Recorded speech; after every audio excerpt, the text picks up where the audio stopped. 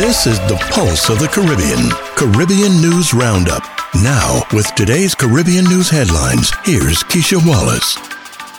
This podcast is brought to you by letstalkideas.org, your budget-friendly custom design firm in Diamond Key Marina, British Virgin Islands.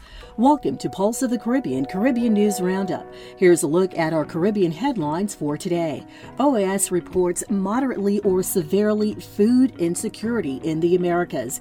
Antigua and Canada to partner on food security and climate change. Jacksport renews Puerto Rico shipping connection. Bank lines crypto ATM operators expanding services to Puerto Rico. And Trinidadian Canadian Michelle Morgan is first Black woman to win Best Actress at Daytime Emmys. These and other stories on today's Pulse of the Caribbean, Caribbean News Roundup for Tuesday, June 28. We start a report today with a look at the weather forecast. The U.S. National Weather Service reports that for the North Atlantic, Caribbean Sea, and Gulf of Mexico, east of the Windward Islands, the National Hurricane Center is issuing advisories on potential Tropical Cyclone 2, located a couple of hundred miles east of the southern Windward Islands. On the forecast track, the system will pass near or over portions of the southern Windward Islands by tonight and move over the southern Caribbean Sea or near the northern coast of Venezuela on Wednesday and Thursday. Conditions appear conducive for development of the disturbance. It will likely become a tropical storm near the southern Windward Islands or while moving westward across the southern Caribbean Sea. Formation chances through 48 hours is high at 70%. Formation chance through 5 days is high at 90%. The Organization of American States has presented a report confronting food insecurity in the Americas, good practices and lessons learned during the COVID-19 pandemic. The report provides information from 16 countries on policies and programs to ensure food security in the region and identifies priority lines of actions on the issues. According to the statement issued by the OAS, food insecurity is on the rise in several countries around the world, reversing years of progress and jeopardizing the ability to achieve the Sustainable Development Goals by 2030, specifically the goal to end hunger, food security, and improve nutrition and promote sustainable agriculture. The combination of the onset of the COVID-19 pandemic with declining incomes and the disruption in food supply networks and distribution chains have led to a significant increase in chronic and acute hunger.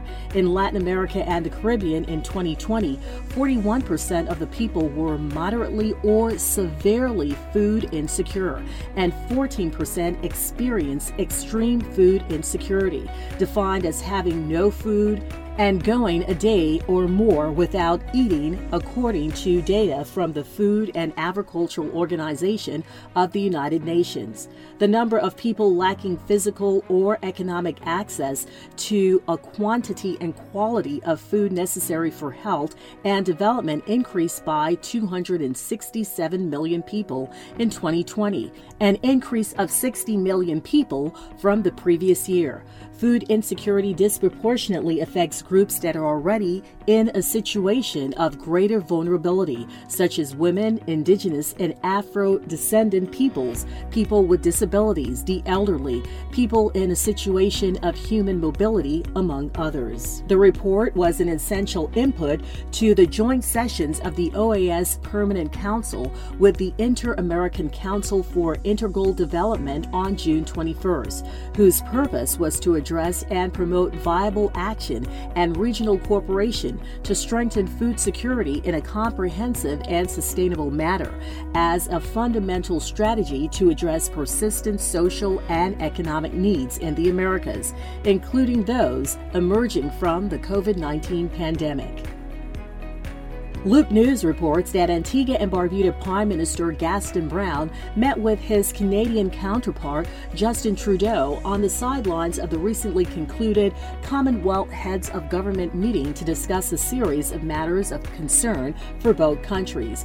The Canadian government provided a readout of the meeting and said Prime Minister Trudeau and Prime Minister Brown agreed to work together to advance shared priorities in response to the many crises facing the world.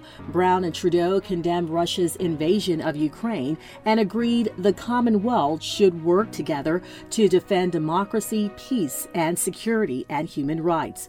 Both leaders noted the invasion of Ukraine is undermining access to food and energy across the Commonwealth and have agreed to work together to improve food security, tackle climate change, and create opportunities for the youth. First Coast News reports that Trilla Bridge will send 2 ships to Puerto Rico every week for the next 2 decades.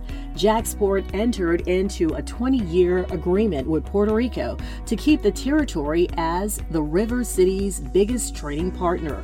Chief Commercial Officer Robert Peake says Puerto Rico is the bread and butter of Jacksonville trading, and having locked in will open the port to explore other international relationships. Most of the relationships with Puerto Rico is exporting. Big stuff, cars, boats, even bulldozers will take off from the port. JAXPORT will send ships full of cargo like that, with containers full of things from rooms to go and Home Depot too, twice a week till 2040. Jacksonville is also Puerto Rico's biggest shipping trade partner, and the Port Authority Director of Puerto Rico says that the benefit goes beyond economics, that having the tie with the port here will help the next time a hurricane threatens. He's hoping in the next 20 years the relationship will help Puerto Rico become a Caribbean leader in exports. Now that Puerto Rico is locked in for beyond the foreseeable future, JAXPORT is working to bring in other trade partners to help stock the shelves at grocery stores. They've had the demand to make the port bigger, so they've done just that, digging the canal down to 47 feet. With the new dimensions, they're talking to shipping companies in Asia, Western Europe, and Northern Europe. JAXPORT says the harbor expansion project is connected to 15,000 jobs. Bankline announced the addition of armored cash logistics services for crypto ATMs in the Commonwealth of Puerto Rico. Bankline now provides crypto-friendly banking and armored cash logistics services in more than 300 markets across the United States of America, including Hawaii, Alaska, and Puerto Rico.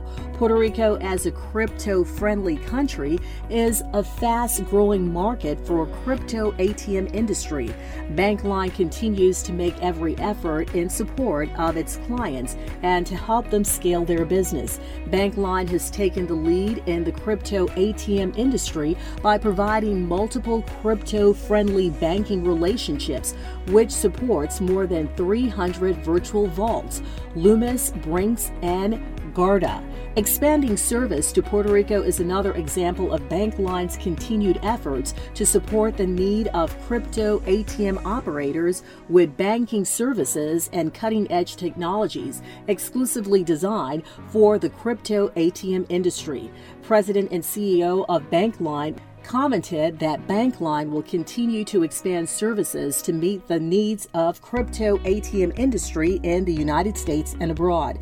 Bankline is the only crypto-friendly banking solution that offers a portfolio of redundant financial institutions willing to serve the varied needs of the crypto industry. Bankline is now expanding crypto-friendly banking and armored cash logistics services to the EU, UK, as well as Central and South America.